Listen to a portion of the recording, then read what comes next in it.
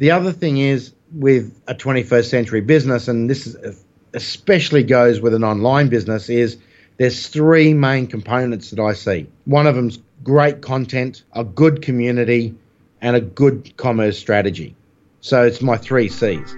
This is Chris Reynolds, and welcome to the Entrepreneur House podcast. The Entrepreneur House is a business accelerator for 6- and 7-figure entrepreneurs creating events and retreats all over the world. Picture yourself spending 4 weeks with other high-level entrepreneurs in the northern mountains of Thailand this coming October and November 2017.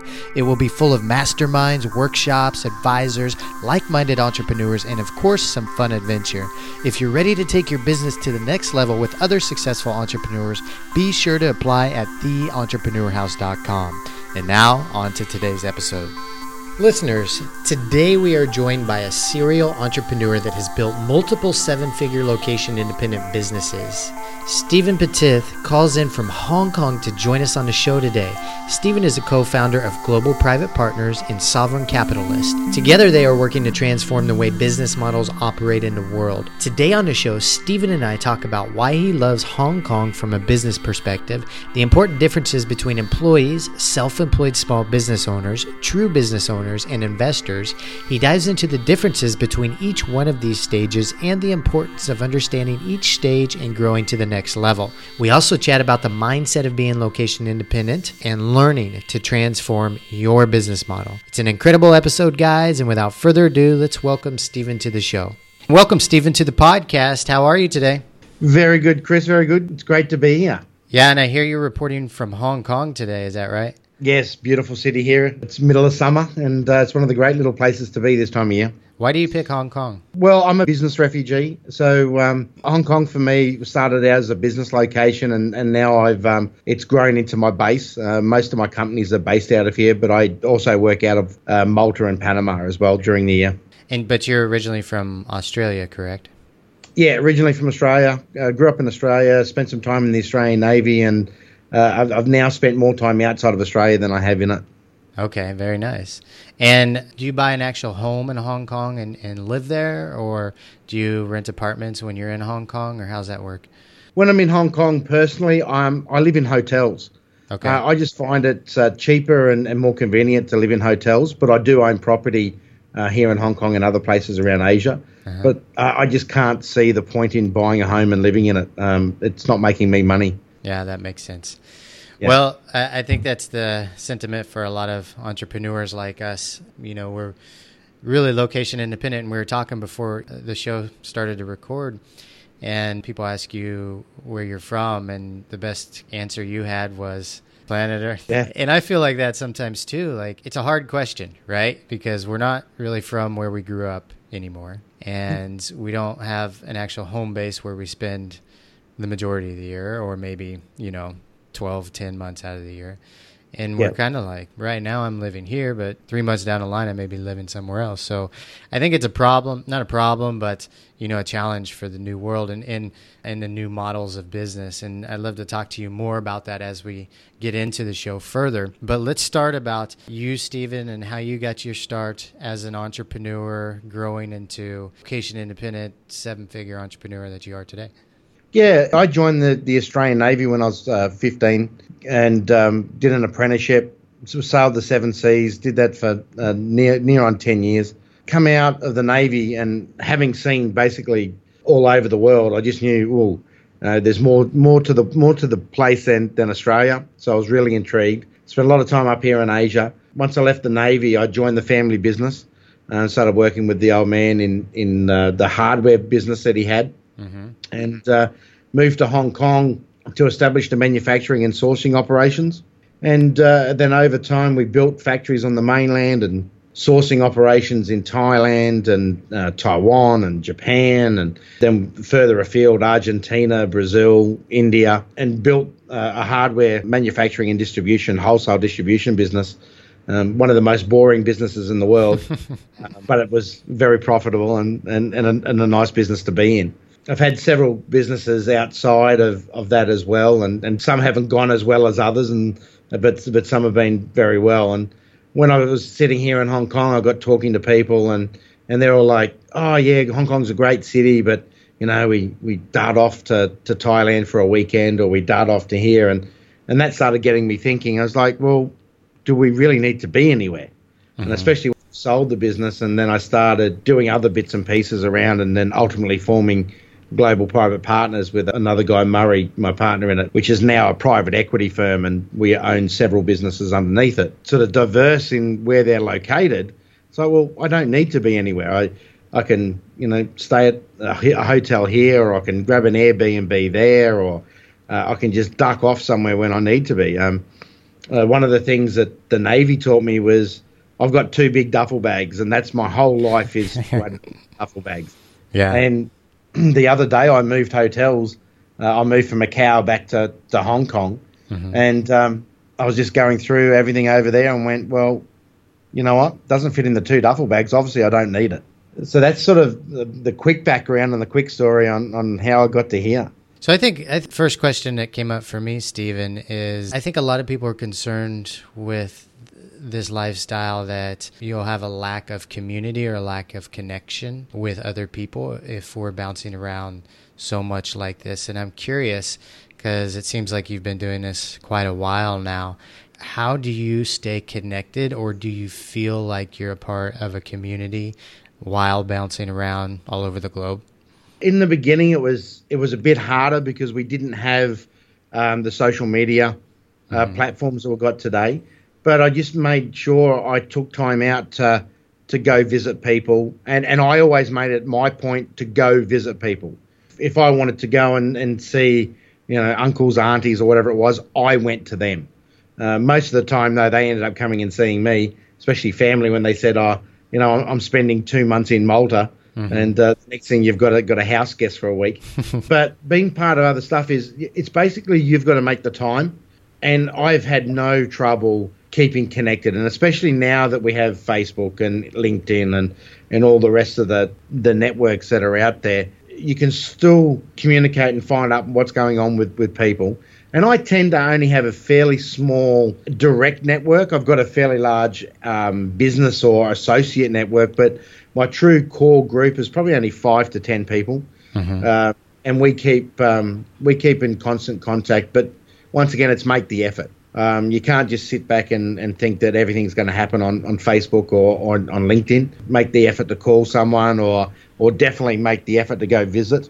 That's what I like about this lifestyle is I can just turn around tomorrow and go, you know what? I haven't seen the snow for a while. I'm going to go and see some friends in Zurich. I haven't done something. It allows me to go and visit other people, because people with 9 to 5 jobs, they're the ones that I find that aren't part of a community or aren't part of something. They sort of get into their own little world and they see Bob at the office and then maybe Mary at the weekend, but they don't have that greater global community.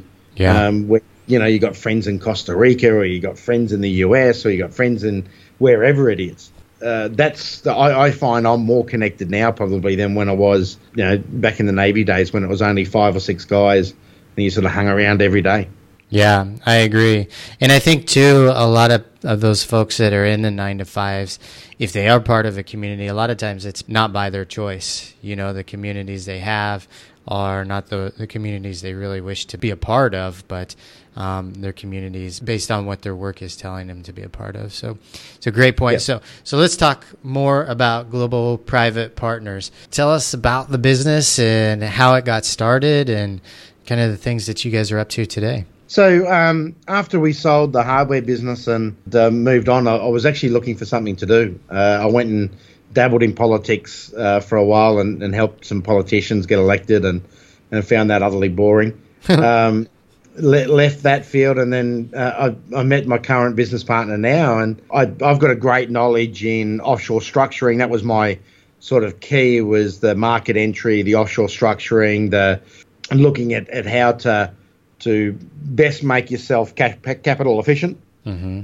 and best use our capital and manufacturing resources, which was my thing. So I got together with Murray and we formed Global Private Partners more as an advisory service than it was a private equity firm in those days. Now, over the years, we've matured and gone, well, what we really like doing is buying businesses off people, or finding 3 businesses that people have got and merging them together and putting a bit of capital to them I've actually just finished a board meeting earlier today with one of my investment partners, and one of the outcomes that come out of there is he turned around to me and he said, well, you guys actually don't just put capital in. He said, what you guys really do is you bring talent, intelligence, and dedicated outcomes to companies. And I'd never saw it in that light, because for me, you can always find money. The right opportunity, there's plenty of money for, and the right circles, you can always get plenty of money for, but it's the talent and the intelligence to make a business grow that is the hard parts, and that's where we seem to excel at.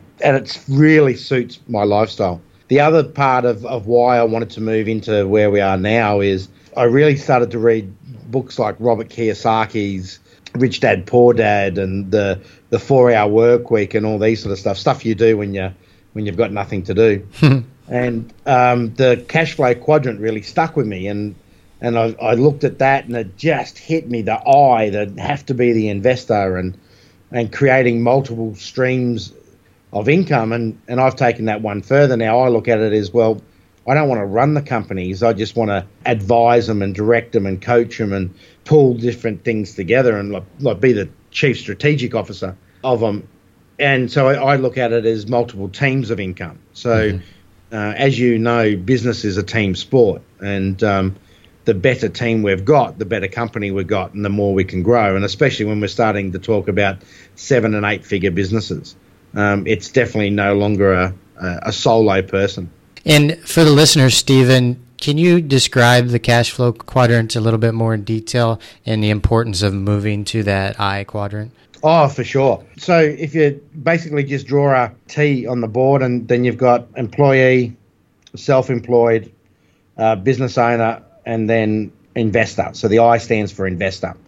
So as an employee, that's your 9-to-5 job, 9-to-5 worker job. And if the listeners out there don't know what job stands for, it's just over broke. Basically, you are just going to make a living. Self-employed is basically you've bought yourself a job. I'm not a big fan of self-employed positions. Self-employed need to move to the business side of the equation as soon as they can, because basically a self-employed person, you're still trading time for money.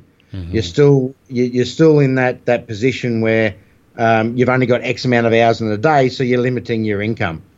As soon as you move to the B quadrant and then ultimately the I quadrant, the B quadrant allows you then to have money work for you, and it allows you to leverage your business so you can grow and then create a team, and a really good team at that. And don't be afraid to get rid of people as you go on and building your team. It's like a baseball team. At the end of the season, you cut people and you bring new staff members in. Ultimately, though, you want to move to where I'm currently sitting and building, and meanwhile we're starting at the bottom of the heap, and in each one of these you sort of spiral up to your level of competence, and then you start from the bottom again and spiral up, and then so on and so on. And at the moment we're only 2 years into GPP as moving more towards a private equity firm, so we're now spiraling this business up again to get to the height of it, and then we'll go and do listed trusts and all that sort of stuff ultimately. So as an investor, you are now your money's working for you, and you're just working off dividend streams, which totally changes your taxable outlook as well, and how you get treated by different people around the world. All of a sudden, especially when you get to a certain stage, governments start talking to you about wanting you to find something to invest into their locale, which is starting to happen to us on a couple of projects now along the Silk Road, where we're talking to people in Turkmenistan and Kazakhstan for a couple of projects. So that's sort of it in a nutshell. Yeah, that was great. Thank you. Are you enjoying today's episode? I hope so. We're working hard to pick the minds of higher-level entrepreneurs to bring you some applicable tactics for your business. October 26th through November 24th, we will have our most impactful event ever. 4 weeks in the northern mountains of Thailand with other successful entrepreneurs that have 6 and 7 figures in annual revenue in their businesses. The experience includes private accommodations, workshops, masterminds, advisors, high-speed Wi-Fi at a beautiful resort complex. And for our listeners, we have a special $400 early bird discount for only 10 people. Once they're filled, they're gone. So if you're ready to seriously take your business to the next level, contact us at theentrepreneurhouse.com. And now back to the show. When you started in business, I know you started working in a family business. Were you in the S quadrant or the business quadrant when you started out with them? Well, I moved from being an employee, from being in the Navy, to basically being an employee under Dad. And then eventually I got my own sector of the business. So I probably moved into a semi-S, semi-B area. And it wasn't until I took over one of the businesses in the company sphere, which was the manufacturing enterprise based out of Hong Kong, that I actually moved into the business where I could make the decisions as the business owner. Right. So that actually took. So I actually spiraled, even though I was inside the family organization, I still sort of spiraled up through the organization. As I like to say, I went from sweeping the floor to being the general manager for a period of a couple of years. So it's good transition.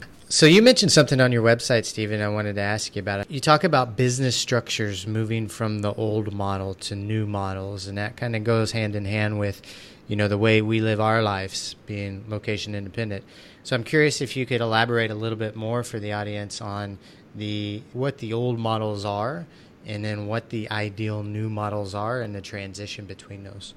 Yeah, so if you have a look at basically pre-2007, the GFC, the old models of the world where companies were isolated a lot. There was big talk around globalization on all this, but that was really for the upper end. It was really for the large multinational corporations. Wasn't 100% open to smaller businesses. Come the GFC and the whole world sort of changed, and globalization, and I'm actually not a big fan of that word, but going beyond borders and seeking a global view for your business is now available. So back when you had a small, say a butcher shop, and you were basically serving a small community, probably within 20 kilometers of your business, that is what I call an old world model. Now that same butcher shop with internet marketing, thinking strategically around the world, becoming a bit niche. So if you had a butcher shop and you're the number one sausage maker that you can be, well, you can sell those sausages all around the world.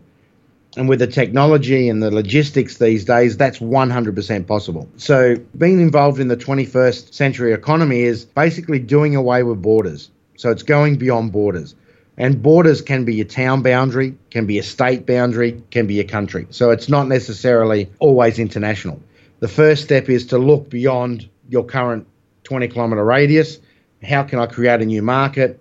How can I create a new following? The other thing is with a 21st century business, and this is especially goes with an online business, is there's three main components that I see. One of them's great content, a good community, and a good commerce strategy. So it's my 3 C's. Mm-hmm. So people now want to be part of a community.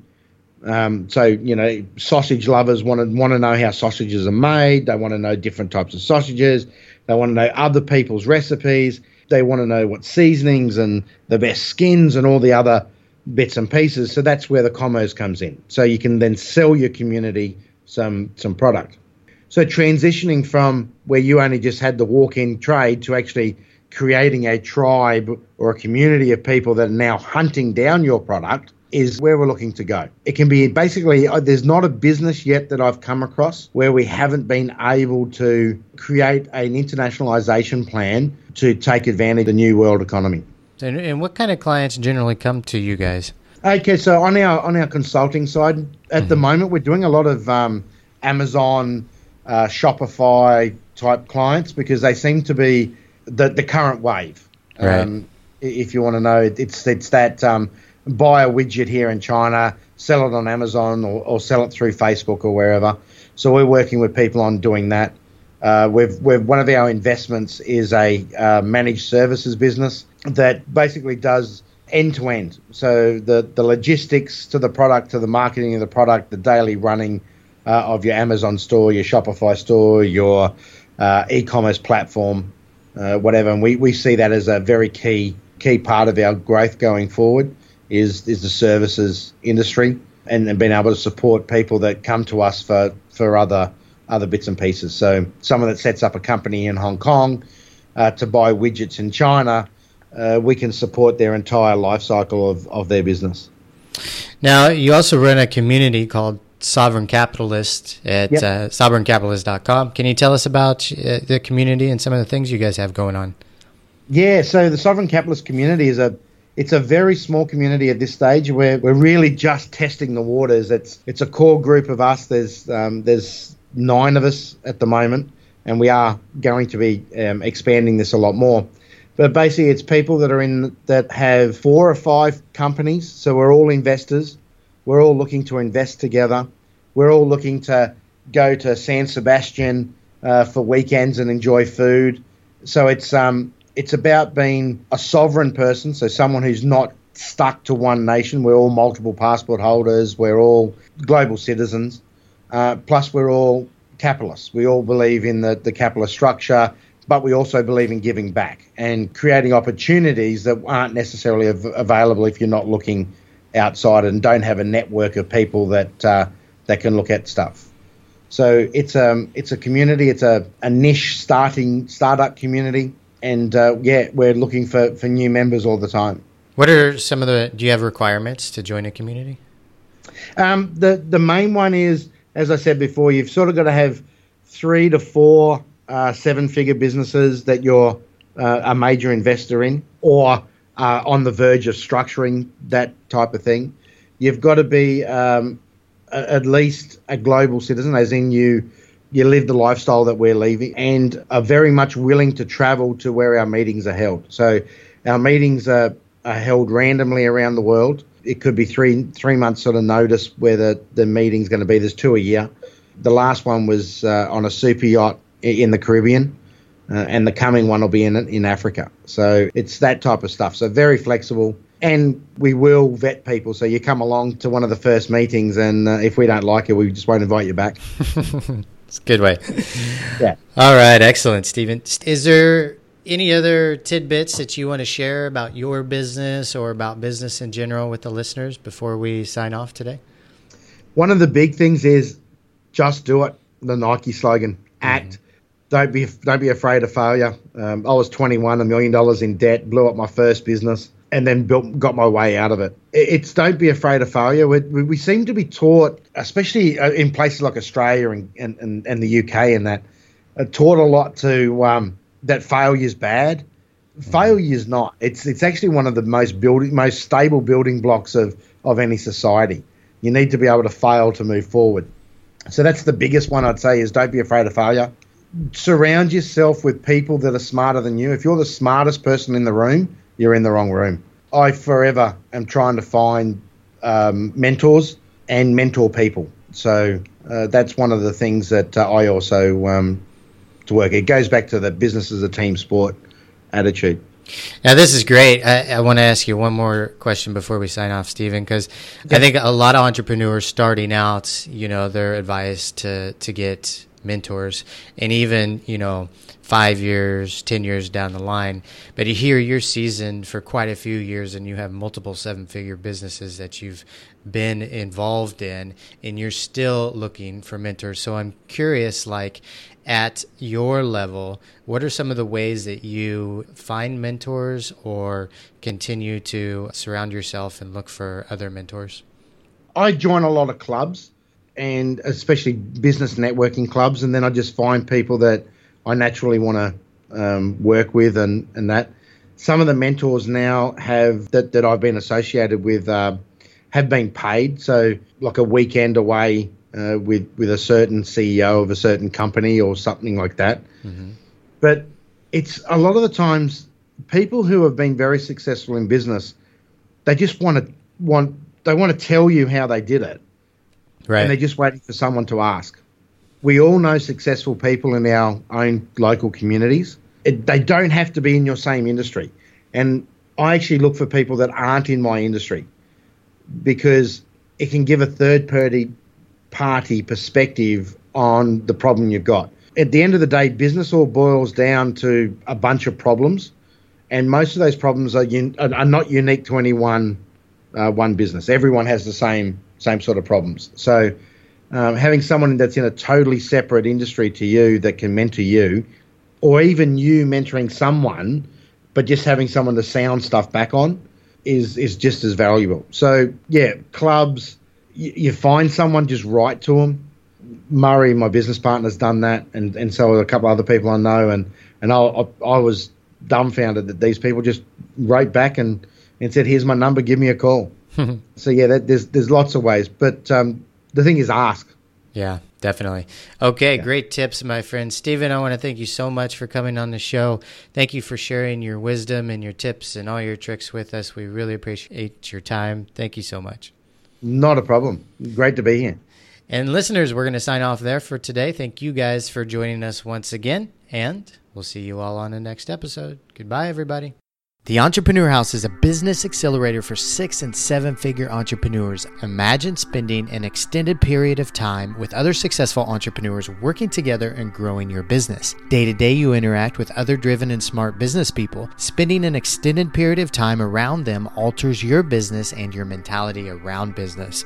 Goals are set, business grows, new partnerships develop, greater profit margins are achieved, the productivity skyrockets for attendees, and you get to have an incredible adventure while doing it. This year, our main event will be held in Chiang Mai, Thailand. It is 4 weeks from October 26th to November 24th and held for 6- and 7-figure entrepreneurs only.